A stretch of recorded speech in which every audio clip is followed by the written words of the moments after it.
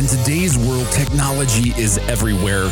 From the entertainment we consume to the content we create and the data that we distribute. Here at The Edge, we explore how the discoveries of today and the innovations of tomorrow shape and evolve the way we go about our everyday lives. Let's dream a world where your imagination is your only limitation. Let's open the curtain, peer into the future, and see what's waiting for us. Are you ready? Welcome, everybody, to The Edge, a TMG Core production. I'm Drew Null. And I'm Brad Furnish. And today we have a very special guest with us. Mr. Adam Leslie is an experienced former Australian national security professional, Army officer, and currently CEO of Levenhall. Levenhall is a commercial intelligence advisory company based in Silicon Valley, California. At Levenhall, Adam leads a team of former intelligence and defense professionals to seek out unconventional and disruptive national security-related technology. Levenhall advises these companies on investment options, structural design, and expansion through global business development. They also work with VCs in the USA and overseas to bring national security-related deal flow and to mentor their portfolio companies for intelligence use cases. So, Adam, thanks so much for your time and for being on with us today. My pleasure. Awesome. So, Adam, one of the things that we ask all of our guests as a bit of an icebreaker when they come on is if you could briefly share with our listeners the most unexpected turn in your career, and that could either be, a positive turn, an unexpected thing that happened in your career, or something that we would maybe consider more of a character building moment, if you will. And it doesn't have to be a really long, drawn out thing. Just a little nugget for our listeners to kind of learn a little bit more about you. Yeah, of course. No, that's a good one, and there's plenty of them. You have turns and twists in your career and your life that shape you, and I've been doing this for a little while now. Let me just think. The most recent significant one is a personal one tied to a career one. So I finished off my career with the Australian government in Dubai. I was posted to Dubai, and I was in charge of what we call the Office of Regional Affairs, which had essentially look on Africa, and we're working a whole bunch of different issues. But while I was there, I met and then married an American girl who was working in the CIA at the time, and essentially our postings didn't match. So she ended up leaving the agency to stay with me.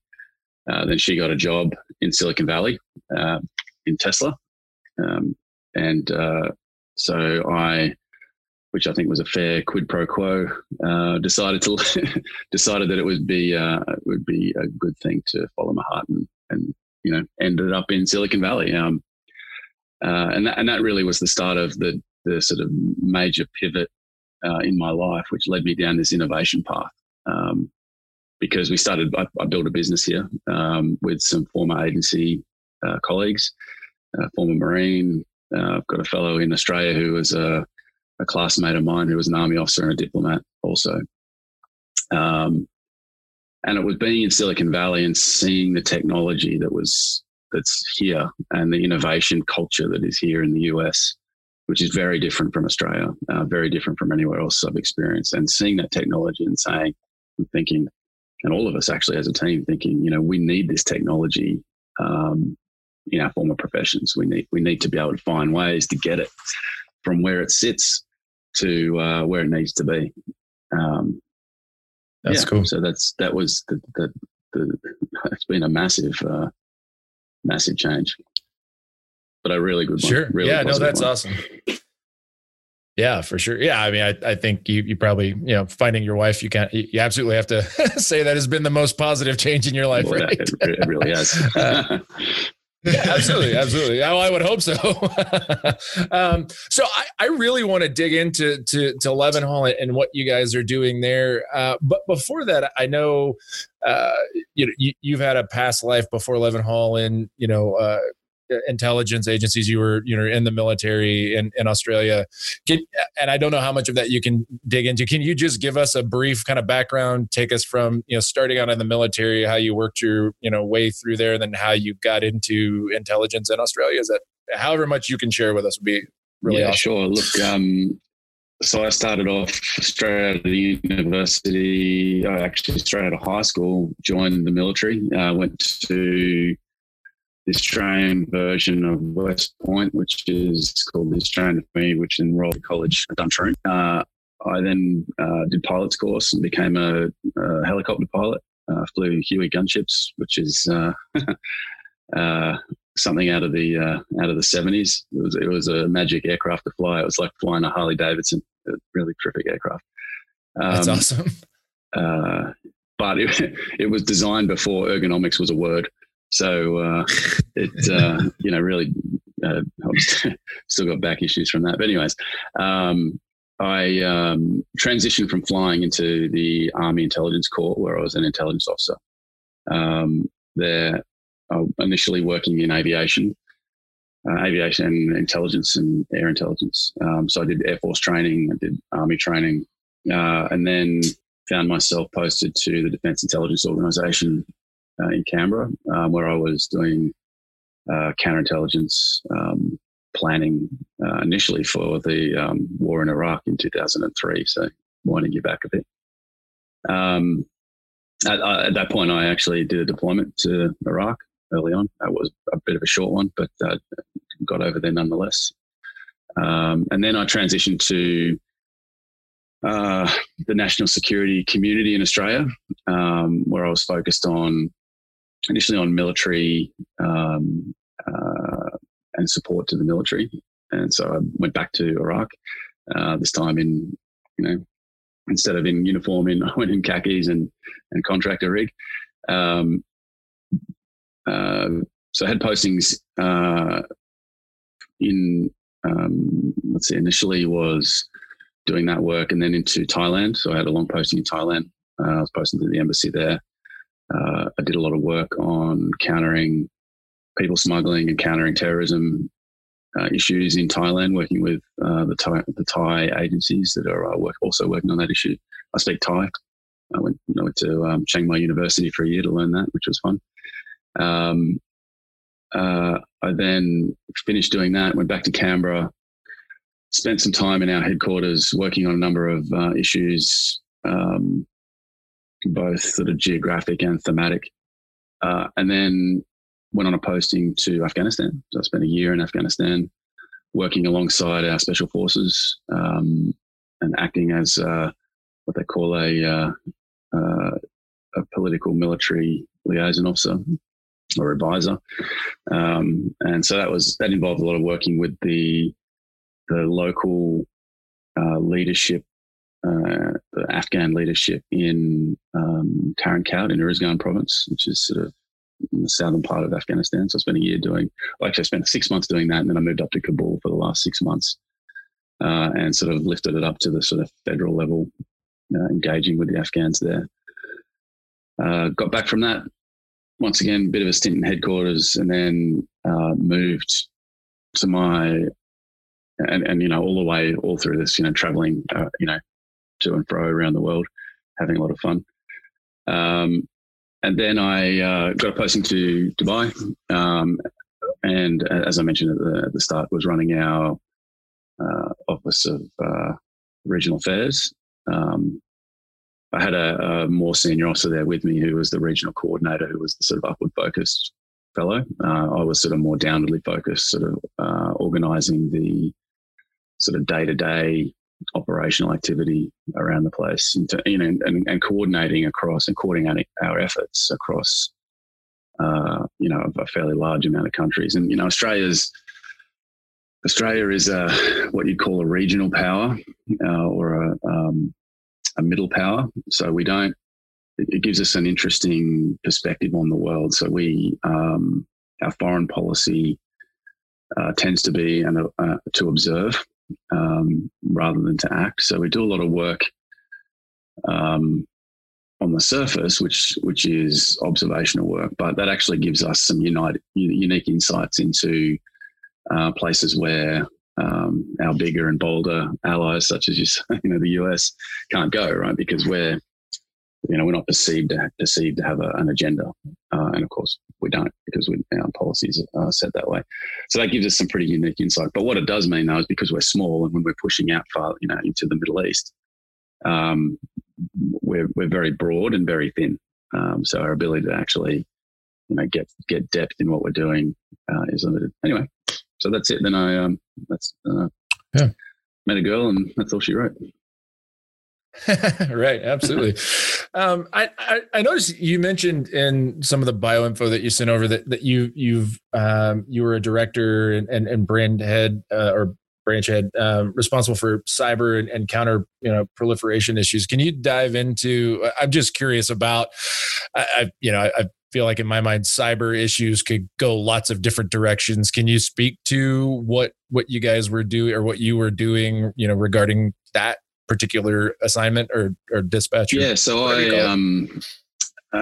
I ran a group of capabilities. So once again, very different kind of metric to in the US, where you've got fairly large organizations addressing single issues.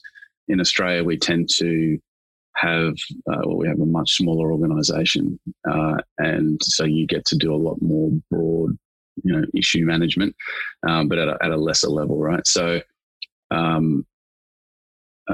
I was fortunate enough to be in charge of a number of really interesting programs, one of which was concurrently, actually, one of which was our cyber program.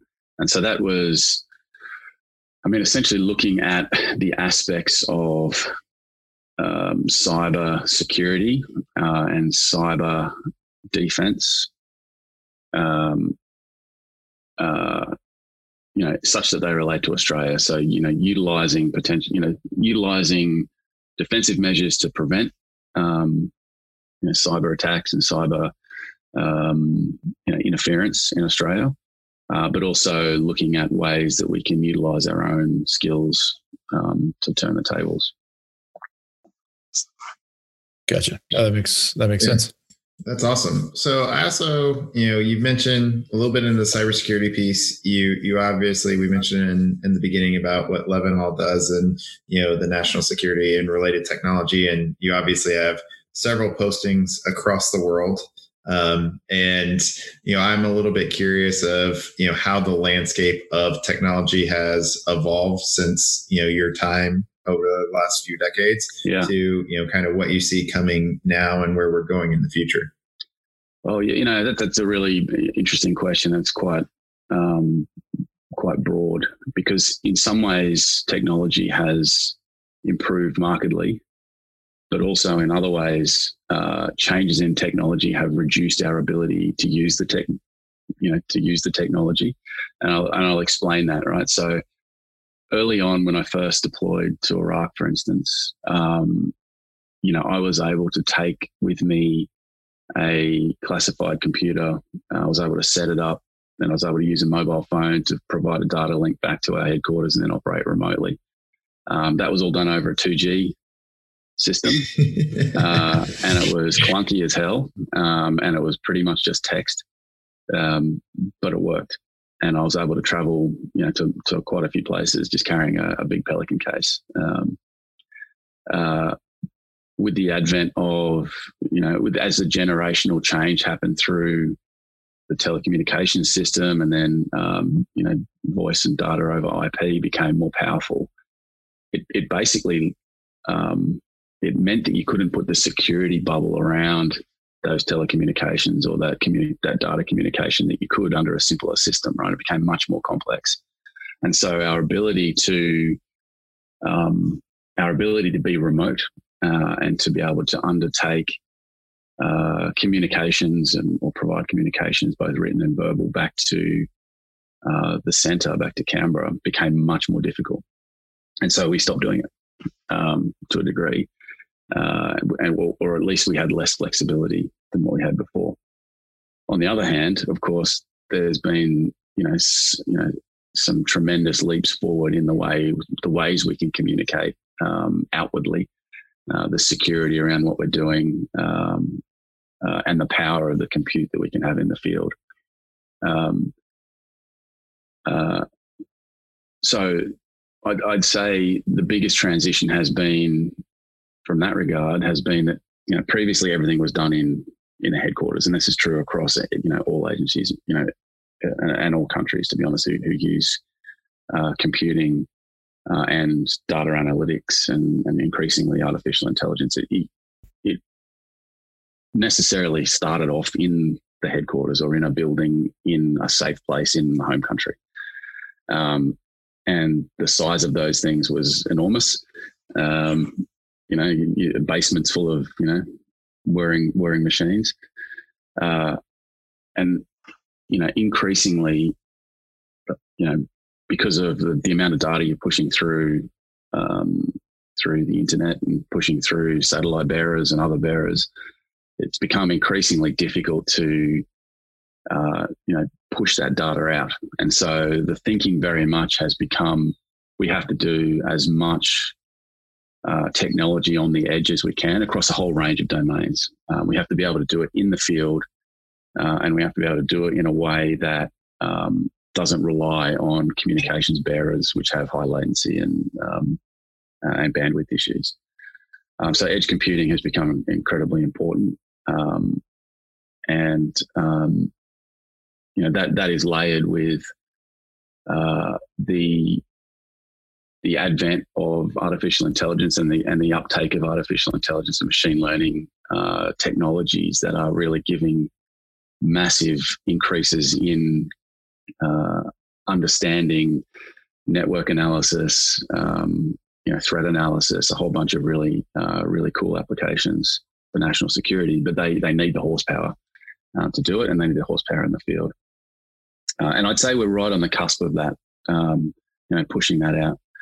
There's been another interesting change, and that relates to the story I told you before, which is, and it's been brought to light by the pandemic that we're currently in, which is because of the security measures required for running classified systems, you need to be in a secure environment. So that's called a SCIF, secure compartmented information facility, and it essentially is a super secure place. The problem with being tied or tethered to a SCIF or to a super secure environment is that you're all in one room all together, and you have to actually go there. And in an environment where you can no longer go to work, that becomes a challenge. And the national security apparatus and intelligence communities across the world have been caught in a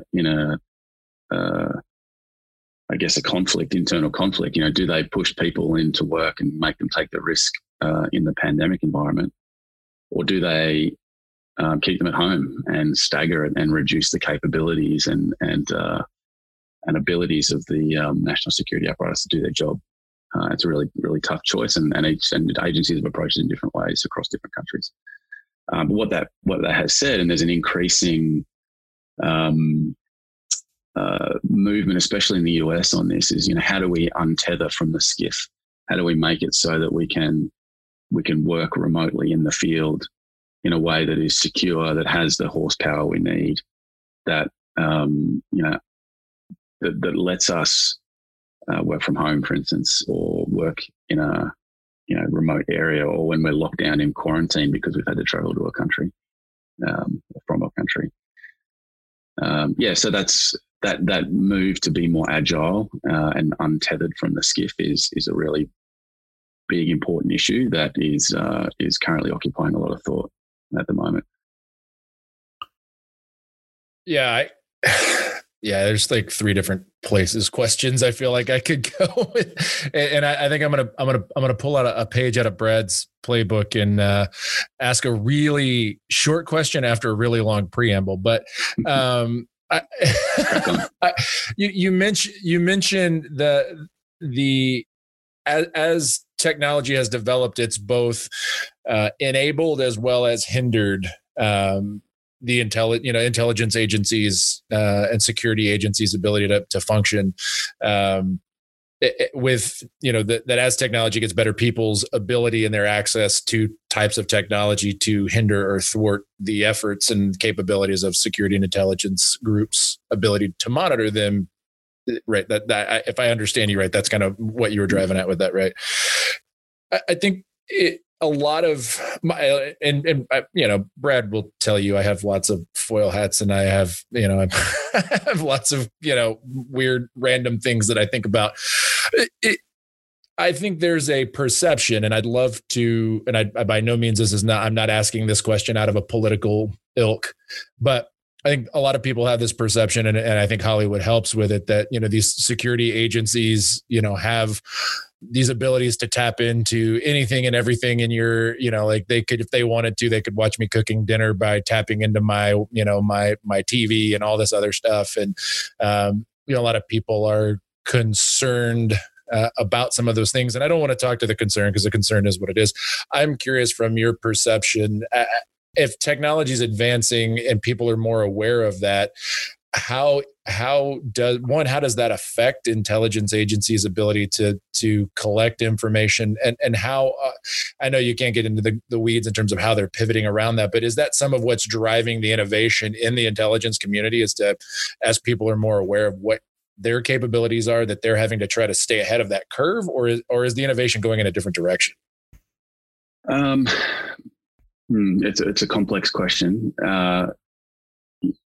Innovation in the intelligence space is being driven by essentially a competition, I would say, more than anything. So there are a number. I've got to unpack that question a little bit, because there's a lot. Sure. Yeah. It's loaded. I get it. There's a whole bunch of reasons to innovate. One is to increase the capability of what you're doing against your adversaries. There's the questions that get asked of the national intelligence community and the intelligence communities everywhere are, set by government. It's what the government wants to know, and the intelligence community has to solve the problem of how they answer those questions. And they have to answer those questions in as fulsome manner as possible, to try to undo the ambiguity that goes with the nature of those questions. And so the innovation around intelligence is driven by a desire to provide clarity. That's the main desire. There is a counter narrative, a counter aspect to this, which is our adversaries are doing the same thing to us. And every country has a legitimate reason, a legitimate requirement to understand what is happening with friends and foe alike. It's just how the world works in reality. And so our adversaries are doing that to us. So there is a race to be able to defend against that. So that's on the capability. Pure intelligence doesn't take into consideration the individual rights of people who are in the community. That part of the question, that political aspect and the human rights aspect and privacy considerations are a challenge, and they're obviously subject to interpretation. But I would say that in my experience, I have never seen malintent with that, and there are structures in place across communities, especially in the Western countries, independent structures which act as the methods for scrutiny on how technology is applied within the law. And so, to answer that part of the question, the intelligence communities are not, specifically trying to find out what you had for breakfast. Even though they probably could. It'd be very boring to find out. Even though they probably could. That's not what they're trying to do. And there are a bunch of legislative restrictions preventing them from doing that, especially to their own citizens, without good cause. But the other part to it is trying to get back to what's driving it. There is a genuine fear that we will be left behind, and that our life is online now. Increasingly, everyone will be online, and increasingly there is going to be a digital life, which allows you to get inside the way people think and inside the way they act, and what might indicate if they're going to make bad decisions or decisions that are going to impact national security. So that there's a with the greater ability to get that understanding, there's a greater desire to want to get it, if that makes sense. Right. Yeah, no, that makes perfect sense. And, for me, it's, there's from what I hear you saying, there's also that balance of understanding, security and safety, and, to your point, making sure that we're monitoring the right things to keep, at the end of the day, the security agencies and intelligence agencies, they're all about protecting us, right? And from foe, whether that's domestic or international. Yeah, that's right. And I would say that the ethics of national security are at the forefront of everyone's mind. And you seldom undertake any kind of planning or activity without legal advice, without some sort of oversight. In fact, never. I would say never anymore. Maybe in the past, back in the bad old days, but not anymore. Yeah. Well, Adam, correct if I'm wrong, but we've touched on a lot of things. There's a lot of data and analytics being used. There's a lot of that processing of data. So, to the folks, and Drew, to put one of your tinfoil hats away, like the people, yes, they probably could have the opportunity to see what I could eat for breakfast, but there's how many people across, the globe, right? Yeah, where for sure. In honesty, in my opinion, at least, if they're looking into you, they probably feel like they have a pretty legitimate legal reason to look into you. Like if you're, a normal human being just living your life, I don't feel like they really care that much about, digging in and tapping in there, especially inwardly in the United States. So correct me if I'm wrong there, but that's kind of my impression of there's just so much information to filter through. Yeah, it's a little bit more complex than that, right? So, individuals have a right to privacy, and that's enshrined in legislation in my country and in the US. So, and people should feel entitled to have that privacy and to do their, go about their lives unmolested and feeling like they're able to, to do their normal day-to-day life without someone looking over their shoulder. And that's a really important thing. Absolutely. For democracy and for freedom, the freedoms that we have, right? Yeah. You absolutely can, with the technology that is around at the moment, bulk data analysis, large data techniques, the ability to store massive amounts of data, and even people that are storing data and have been storing data for quite some time, even without the ability to analyze it in case they want to retrospectively analyze it once they get the technology to allow them to do it. That is absolutely achievable right here, right now. And so really the approach really needs to be surgical, and it needs to be driven by legitimate government requirements. And I think that, and then overlaid with an oversight process, which exists. That's not to say there's not errors along the way. Of course there are, because at the end of the day, we're all human. But as I mentioned before, in my experience, no one has the intent to break the rules. Right.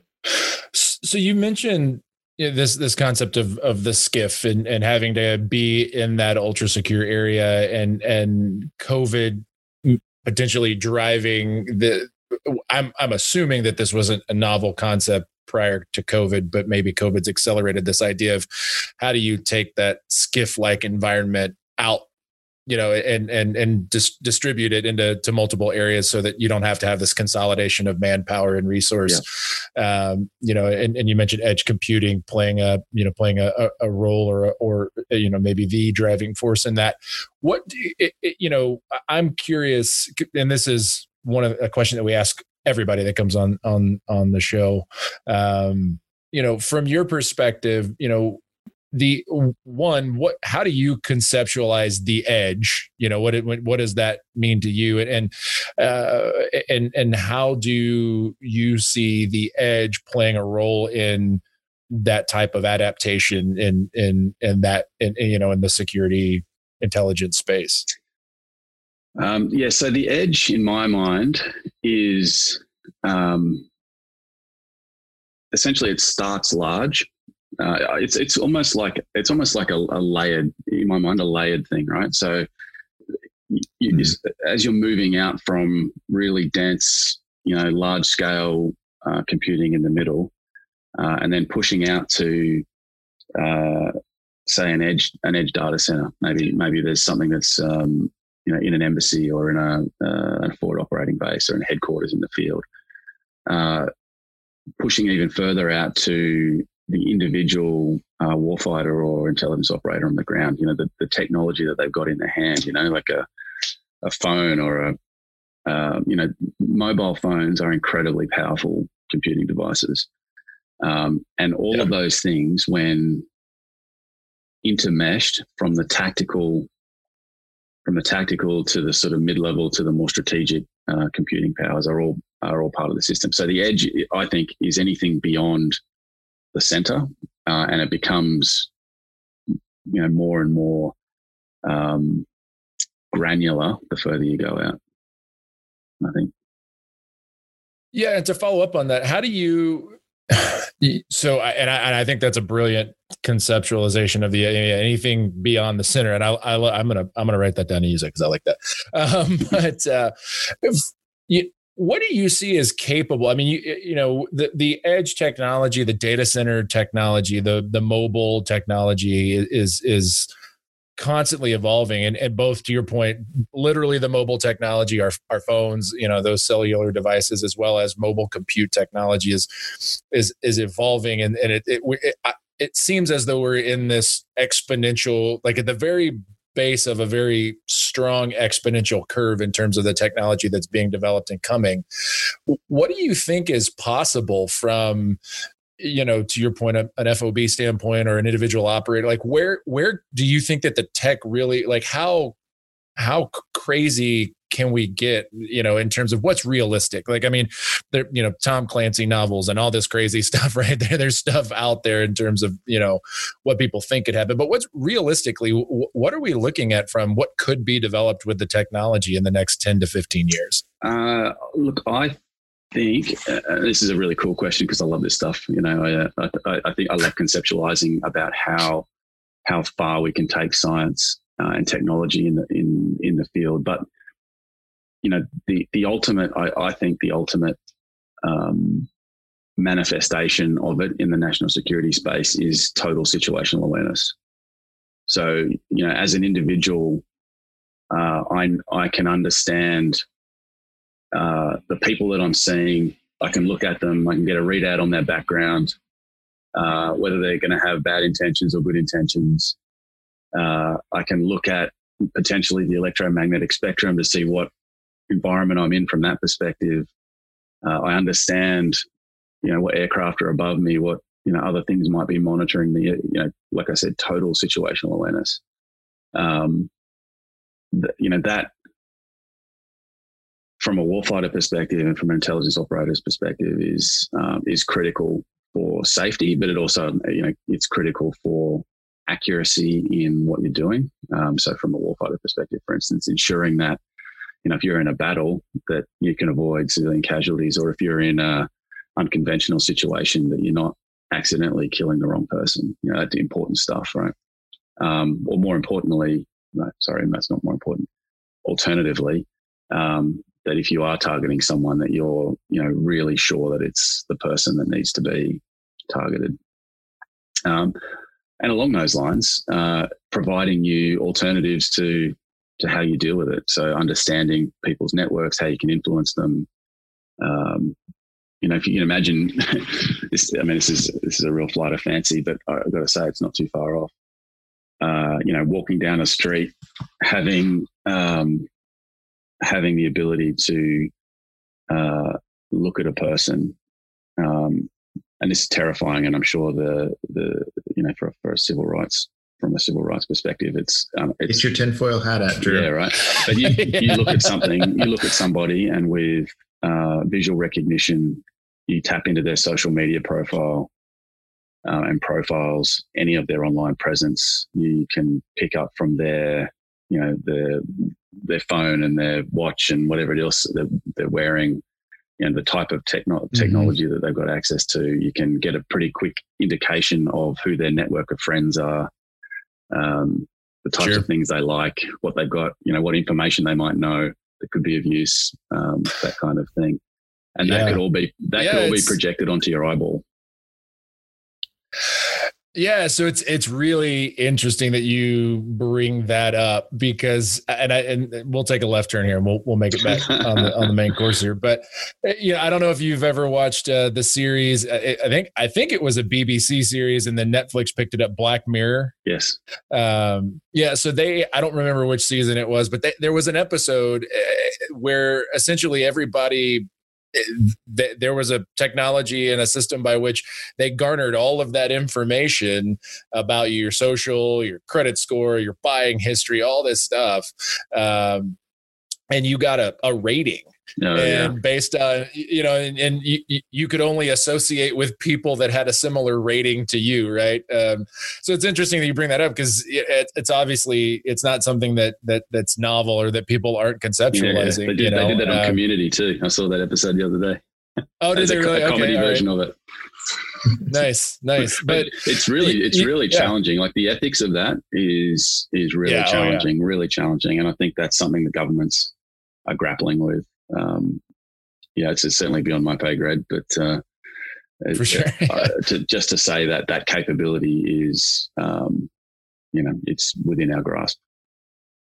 Yeah, it is. And it is, but there's I have to imagine there's a massive amount of continuous compute that would have to go on for you to be able to have, right. Cause a lot of what we talk about is, there's the compute, but then there's the trends, the transit of that compute. Right. So for you to be able to be walking down the street and pass me and see my social profile and my credit scores and, do I have a criminal record and all of that stuff, for you to be able to get that in real time, there's got to be a massive compute and trend, and communication, huge amount of data transmission, as well as a huge database to access. I mean, a huge amount of information to go through, very, very quickly. And you need some seriously high powered computers to do that. Yeah, for sure. Right, and even, TMG is definitely, on the pathway to enabling that kind of technology. Right. But it's and as we bump into quantum computing, where it's there's going to be orders of magnitude in processing speed achievable. That'll be a massive step as well. Yeah. I want to ask one more tinfoil hat question, and then I'll pass the buck. But when we AI and machine learning and all these things are obviously, I mean, they're buzzwords, but they're real things, right? The proliferation of artificial intelligence and machine learning and all of those things are it's real, and it's here. And I'm just to kind of piggyback off of that example we were just talking about. I think there's a potential for AI to have a real impact in some of that type of, maybe it's not real time awareness and those kinds of things legitimately, in a walking down the street scenario. But I have to imagine that at some point, if it may already be happening, I'm just not aware of it, but that artificial intelligence and machine learning, that it's being used to, to assess threats, whether that's, threats and risk, and saying, okay, well, we have these factors and we've got algorithms, and based on past things and factors that, that affect those factors, this is what we think the potential risk threat is. And this is where we feel like the risk is. And because to your point, we only have a finite amount of resources. So part of that game is allocating your resources in the right place. Right. And I'm curious if you can speak to how that's being done, or how the technology that's being advanced is just going to increase that capability. Yeah, I'll give you a real example, and it's one of our clients is an AI company that centers around some very interesting science around the voice and the way the voice can contain information, and not because of modulation or because of what you say, but just the inherent physical way that the voice box forms words, regardless of culture and regardless of language, that is common to all humans, right? So the science has come. There's a lot of work being done at Carnegie Mellon around the research and development. One of our clients has a technology which allows, through a Siri kind of interface, so an automated voice, it can ask between 5 and 10 yes or no questions, and with a 98% accuracy rate, can give you an indication of risk. So, call that truthfulness or call that, deception or whatever. So that's a really powerful technology. And then that is near real time. So you can get the answers to that very, very quickly. Where they're using that very cleverly is in assessing inside a threat, in particular in war zones where there have been a number of what they call green on blue incidences where, partner forces have been infiltrated by terrorist groups, say in Afghanistan, it might have been infiltrated by the Taliban. And they nestled themselves inside a partner force and then used that as an opportunity to kill US and Australian soldiers. And that's a well-known series of incidents that have happened over many years. So this technology is being used to determine if any of the partner forces have got affiliations with threat groups, terrorist groups, Taliban, etc. So that's a really specific and very positive defensive use of that technology. In a more commercial sense, they're using it for people who are undertaking fraudulent activity, for HR selection processes. And the way they're using it is not to say no and say this is a bad thing, but essentially it's to hone in HR people and insurance inspectors and investigators to hone in on where they should look deeper. But the technology is incredibly powerful. It's AI backed. It resides in the cloud. Yeah, I'm curious. So, not knowing much about the technology, I'm curious. Is it something? So, I have a background in mental health. Is the technology such that it could be leveraged in terms of like resiliency, like on resiliency or crisis hotlines and those kinds of things to give some sort of a risk assessment on, if somebody calls into a crisis hotline, like a suicide hotline or something like that, to use the technology to determine a level of risk for that individual to harm themselves or not? Look, I'd say, it probably could, but I would say a better utilization of it, or a better way to use that kind of technology would be, for instance, in the veteran community, where veterans are taught to be tough and to hide their emotions and really sort of squirrel it all inside, which then ultimately has negative results. And, the veteran community has huge rates of PTSD and suicide.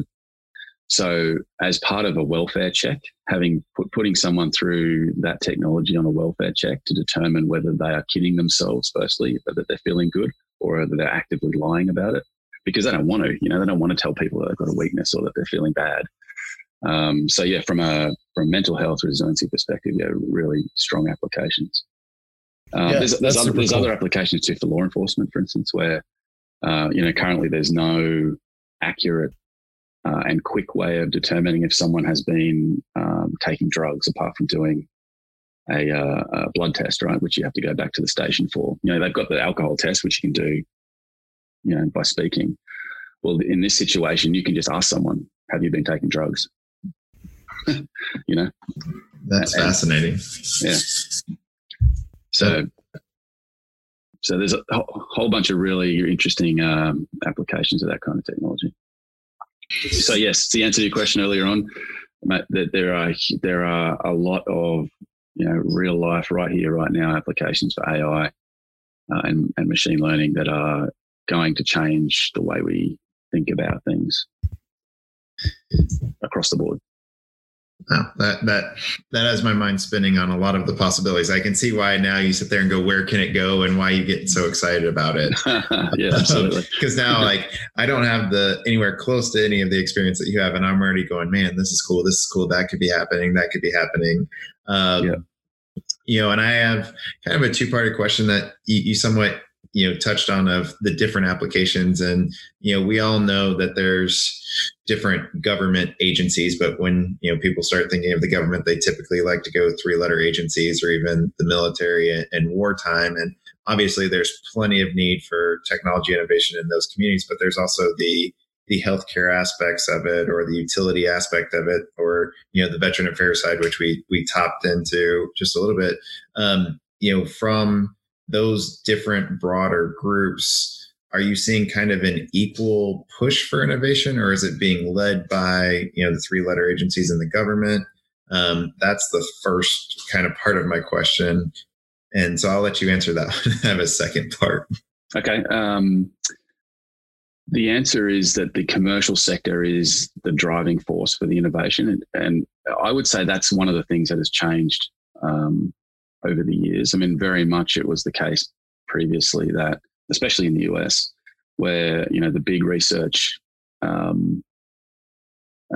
institutions within the DoD in particular were driving innovation from a federal government perspective. And the commercial space was kind of lagging behind. But I would say probably for the last 20 years, and that's a wild ass guess, but for the last 20 years, the commercial sector has accelerated its innovation speed beyond what the government can achieve. And that's for a bunch of reasons, not through lack of demand or intent, but just because the government is constrained by bureaucracy, some of it necessary. For instance, the government has to invest the taxpayers' money. And so there is an oversight process which makes sure that they are actually doing that in a meaningful and well-considered manner. The commercial sector is driven by different motivations. It's driven by profit. It's driven by, in some cases, goodwill and a desire to change things, but not constrained by having to go back and seek approval to do it. They just crack on and get on with it. So I would say that the driver of innovation currently is in the commercial sector. And part of what I'm doing is trying to, grab that tiger by the tail, I guess, and say, look, the commercial innovation needs to, it needs to be pulled into the government and national security sector, because it really is outstripping it by quite a significant way. And we've got to find a way to drive through the bureaucracy and the procurement problems and acquisition problems or challenges, I guess is probably a better way to describe it, that the government has, especially in the national security space. And my intention is to create a list of technologies, or like a shopping list of technologies, maybe a marketplace of national security focused technology that the national security agencies, the 3-letter agencies, can come and look at and say, we want that. That's really cool. We can use that, and let them sort out their procurement problems, but have that technology shaped in the best way such that it actually is an easy transition. Because there's a lot of things to consider about working in for an intelligence community agency, right? It's there's different considerations about security around the technology, about supply chain, about the people that are involved in it, about its ability to access, the open source cloud, for instance. There's things that you need to prepare for to engage the intelligence community. And the other thing is that some technologies have national security application, but don't know it. And so they sometimes need a bit of help understanding that, if they were willing to apply their technology in a particular manner, that it could be of great utility.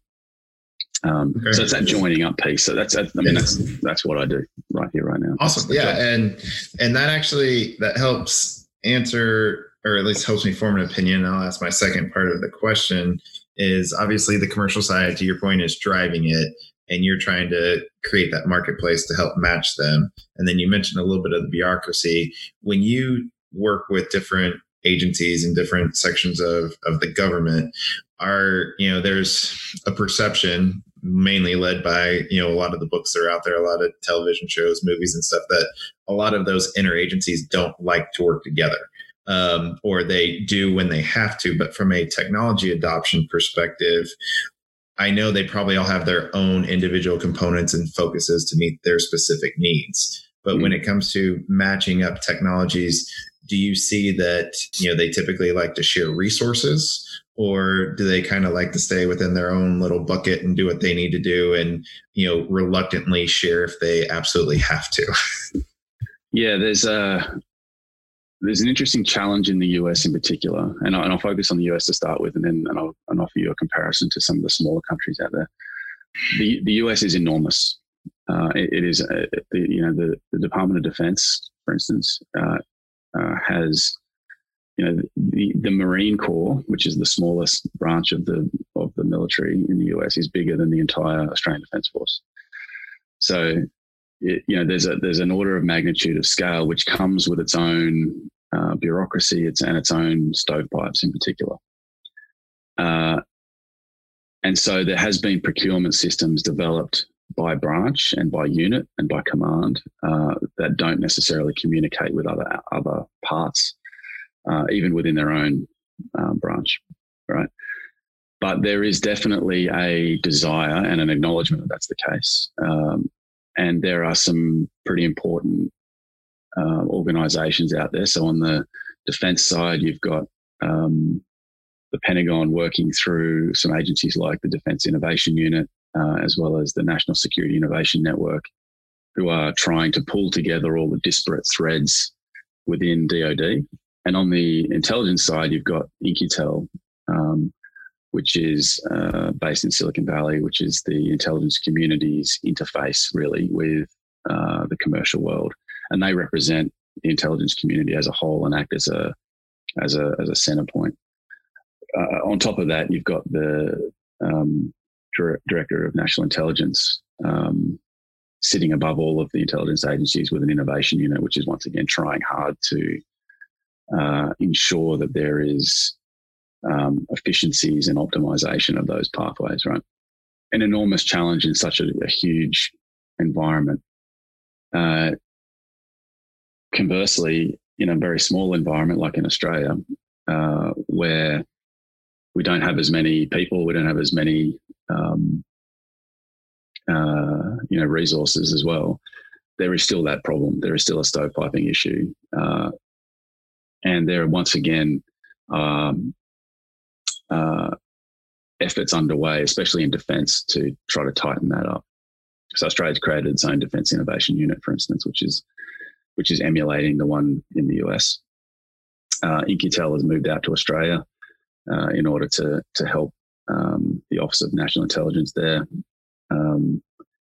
construct and build their own, IC innovation system, and Levenhall's playing a role in that too. And we're working to develop a early stage national security investment fund, venture fund, which will focus on pushing companies from early stage in Australia, investing in them and pushing them into the national security environment, or at least making them aware of it and shaping them for it.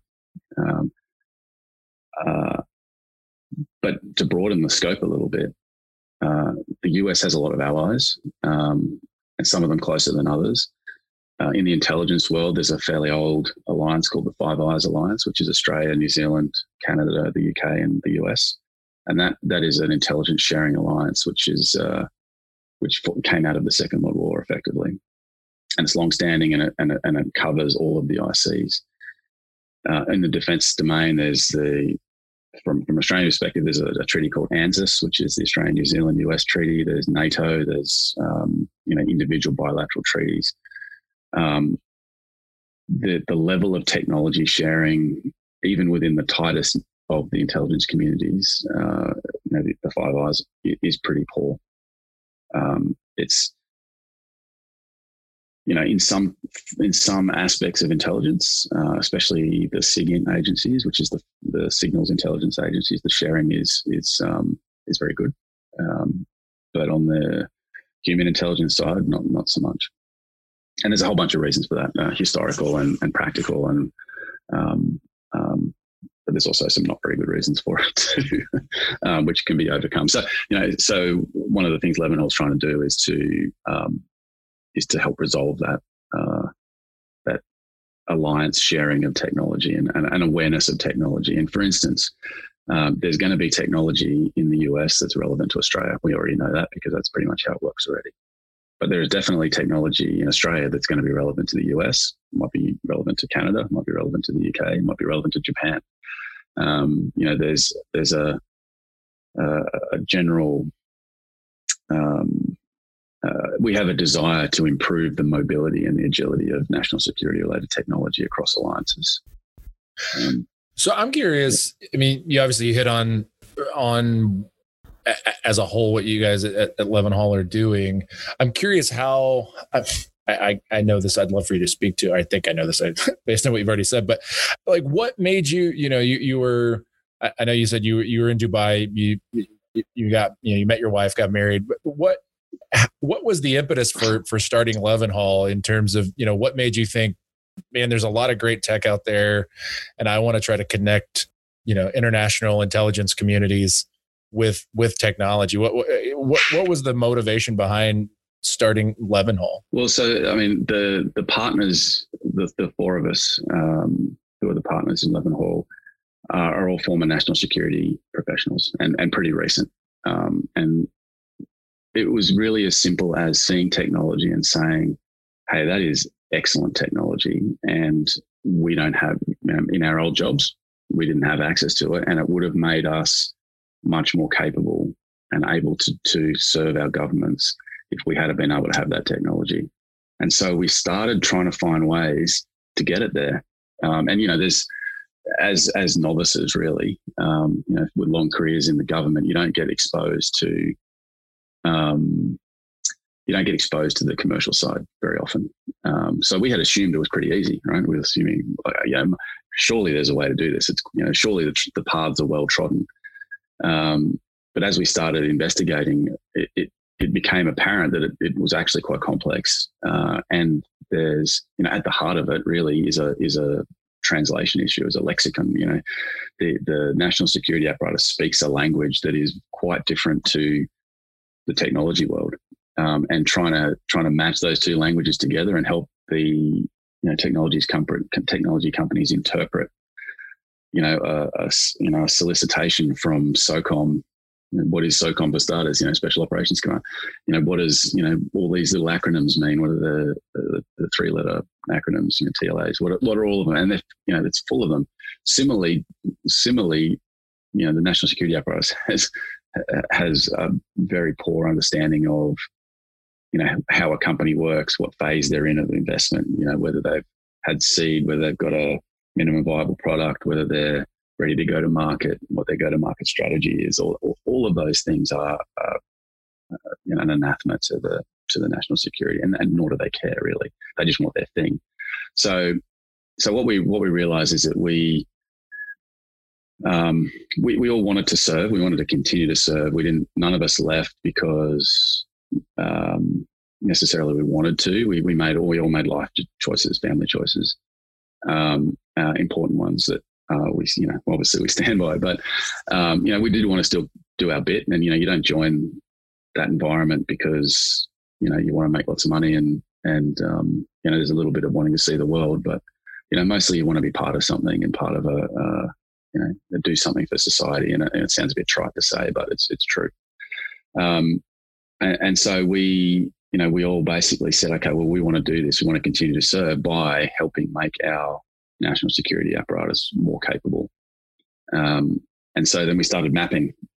We started working with companies to find the pathways and then tailoring those pathways for the specific company.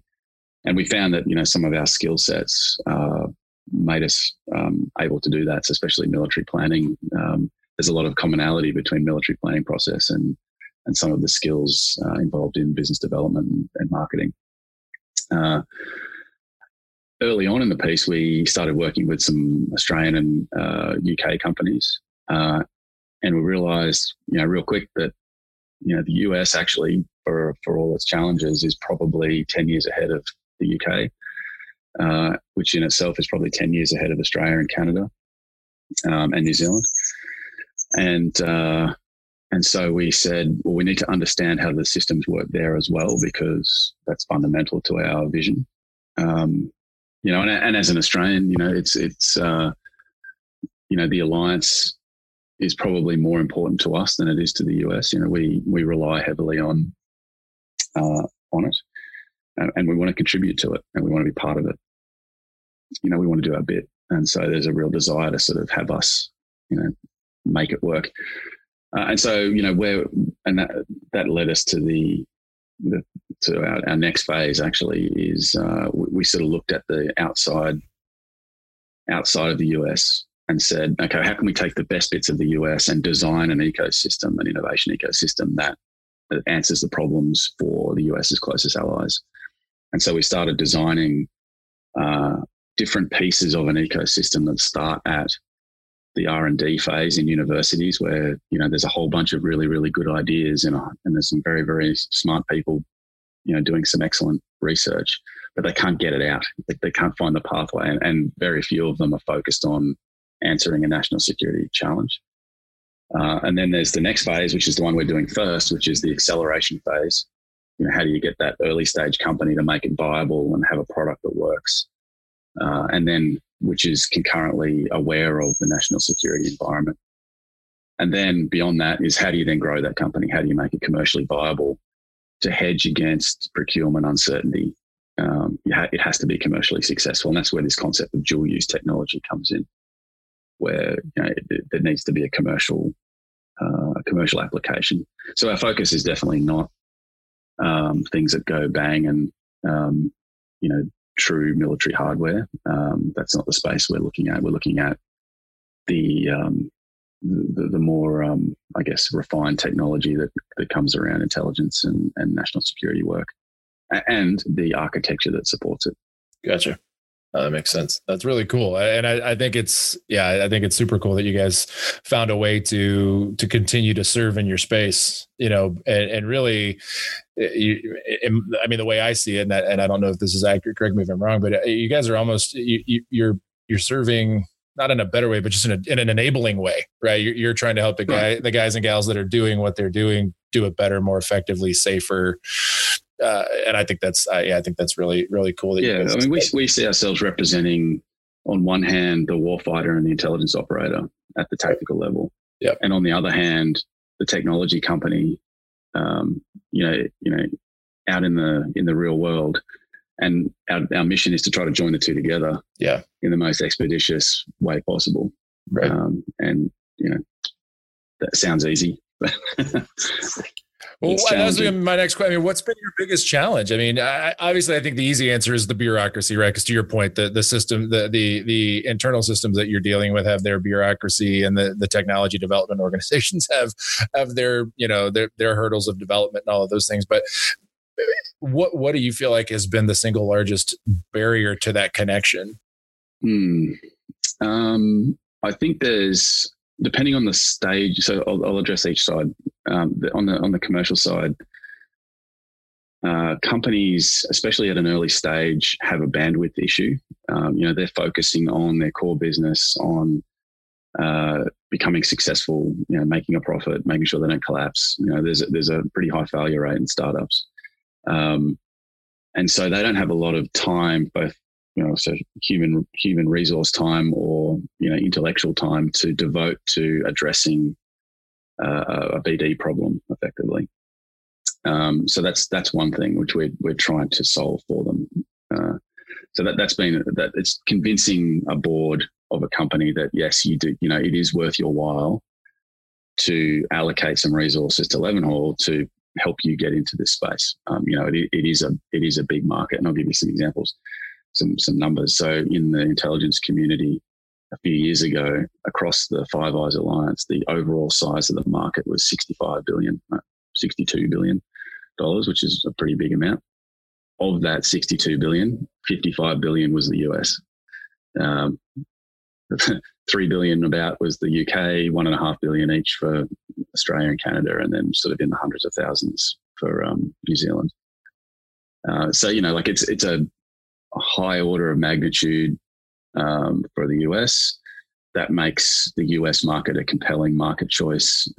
And within that, that's an annual budget, $65 billion. So like it's not small, not inconsequential. So there is a real potential for accessing that funds. And there have been a number of unicorns that have been achieved through focusing on the federal market. On the government side, like you nailed it on the head straight away, bureaucracy, like it's a killer.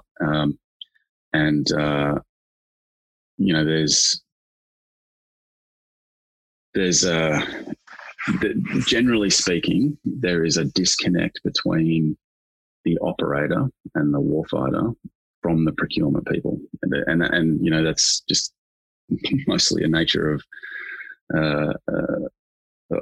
geography and people's skill sets and what have you. But if you're going to talk to a special forces operator about what he wants or she wants in the field, compared to what the procurement officers are saying that they need through official solicitations or broad agency announcements, that kind of thing, they can be quite different.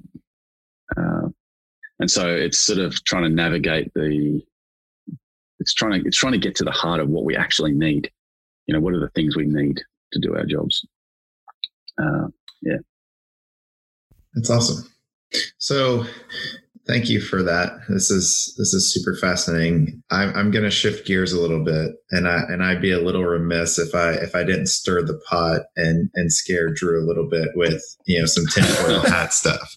So as we all know, there's an executive order that came out for virtual substations, and there's all sorts of different articles out there depending on what you want to believe that the next potential massive attack could be more of a technology EMP attack of things.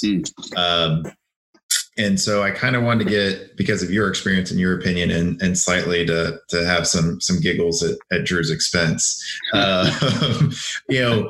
What do you think is the validity of that? What are some of the actual potentials versus what are some of the defenses that you've talked about? And, some of the sharing that we've already touched on is it real? Is it not real? Kind of where we sit with some of those things. I'll respond to that in generalities, I think, for the most part. But think of it this way: a nation state will undertake a planning process, both for a clear and present threat, as well as in a contingency perspective, to defeat any perceived adversary, right? And so what they'll do is they'll undertake a mission planning process at the strategic level, which will look at a society and say, how can we defeat it? And critical infrastructure and the ability for people to communicate, to have power, to be able to to travel, to have their logistics work.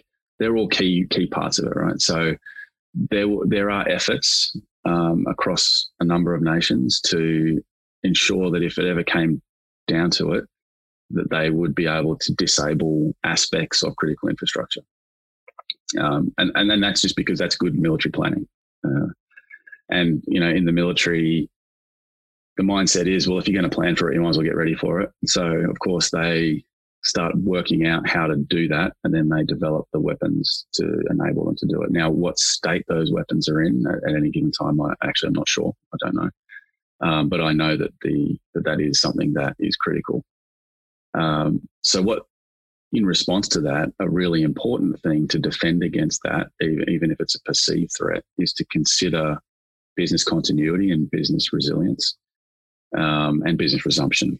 And so having the ability to be prepared to shift your command centers, for instance, or shift your banking institutions' information to somewhere which is isolated from that kind of attack is something that should be being considered, and it's a critical part of national defence, I think. Yeah. Does that answer the question? No, it does, and I know that you have to speak in generalities because of what you do. And, I always like to poke fun at Drew's tinfoil hat, but, it makes sense, obviously, from a military planning perspective, but the business continuity piece, obviously, Drew and I have more of a technology data center background. It's what typical businesses are doing, right. Not to the scale of, necessarily true outside attacks, except for maybe, a competitor in a cybersecurity hack or just bad actors in general. But that makes perfect sense. And it does answer the question. And, obviously think, go ahead. It has much broader utility. That's the reason to do it, really. It's not because you think, China's going to drop an EMP and wipe out the power grid. It's because there's things like hurricanes and earthquakes and tornadoes that, you need to ensure that, that society continues to operate and that you can go to the bank and get your money out or, use the telephone to call for an ambulance. All of those things need to continue regardless. And so business resumption as a very broad brush national security posture is really important and it has to be being considered. Yeah. So, Adam, are there any things that you can think of? I mean, we've touched on a lot, and as we're kind of drawn to the end of our time, are there things that are of interest to you that you can talk about that we haven't addressed that you want to talk about before we head out? Well, look, one of the things that might be useful to think about is how we perceive capability gaps. And because that's a really interesting part of the problem, where it's actually it's a really important, essential element of they call it an EFI, essential element of friendly information. So it's a really important part of your own country's secret knowledge is what their gaps are, what they can't do, right? So they don't like to share, and it's really they don't like to tell anyone publicly what they can't do. So there's a real challenge in. That's why, if you ever look at the broad agency announcements of the kinds of things that they're looking for, they're really broad. Like they say, oh, we're interested in artificial intelligence technology or, cybersecurity or whatever it is, but they don't go specifically into the detail of what it is they actually need. And there's a real, what that does is it creates a lot of noise and it creates a lot of mismatching between what people perceive the problem to be and what the problem actually is. So we use a lens when we're looking at technologies inside Levenhall to determine with a bit more granularity what a capability gap might be and how a technology could fulfill it. And we use what's called the intelligence cycle, which is a standard military NATO. Everyone in the world uses it, and it's how all intelligence agencies run. It's essentially a process where, someone gives direction to collect intelligence. The intelligence agency goes out and collects it. They bring it back, they analyze it, they put it into a report, and then they disseminate it. And because of that report that's been disseminated, more questions come up and the cycle continues. So that's the broad intelligence cycle. There's 5 components to it. It's really traditional. It's, it's kind of a little bit passé, and it's, there's some newer thinking around how intelligence processes work. But for us, it's a pretty neat way to say, okay, well, a technology that we're looking at might fit in, say, the collection space. And we understand that, there's a particular gap, mainly because we're recent and mainly because we've got some advisors around us who provide connectivity to the intelligence community. So we talk to those advisors. And we say, would technology X fulfill that particular collection gap at the moment? And they say yes or no. Similarly, for analysis, an analysis actually is probably a bigger challenge at the moment than any collection technology, where because of the amount of data that can be consumed and sucked in, and the amount of horsepower needed to analyze that data, there's it's a massive challenge for an intelligence agency to analyze all the things that they've got and not miss something critical. So, there's a whole bunch of technologies around that. And then underlying all of that stuff around the intelligence cycle is the infrastructure that supports all of it. And that's very much where TMG Core fits in. It fits in as a potentially critical enabling technology for a whole range of activities around the intelligence cycle. Gotcha. No, I would have never thought about it from that standpoint, but it makes sense in terms of you don't want to let your vulnerabilities be exposed. So I imagine that, when we were talking about hurdles to how you guys do what you do, you have to be very, what's the word I'm looking for? Very not political, but you have to be very gentle in how you go about pursuing needs and trying to connect needs, and as well as gathering information, right? Because you may not have all of the sensitivity of the information, so you're having to leverage, analysts or folks of that nature and how you go about making those connections. So that's a really interesting hurdle that I would have never have thought of. So that's really interesting. Very cool. Yeah, and look, our nations, organizations, potential adversaries out there, are actively trying to determine what those gaps are. And so it's really important that, that we remain cognizant of that, and that, that we apply, knowledge in a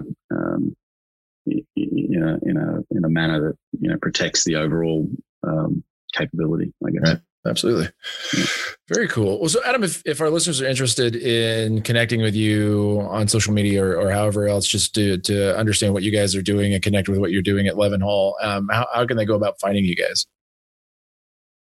LinkedIn's probably the best way. So I've got a LinkedIn profile, which we can put in, I guess, in the underneath in the in the thing. We're not huge communicators on social media. It's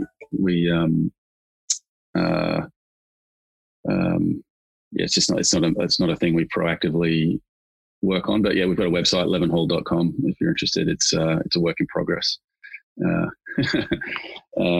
Currently going through a logo and redesign, which is pretty exciting. I like doing that stuff. But yeah, so levenhall.com. I'm on LinkedIn. We've got our own page on LinkedIn. We're not on Twitter or all the others. So. Yeah, it makes sense that, given what you guys are doing, you don't need a massive social media campaign to get things accomplished. So, currently, look, I'm not remaining stagnant on that. You never know, right? I've got a long history of not wanting to do that. So I've got to overcome my own personal,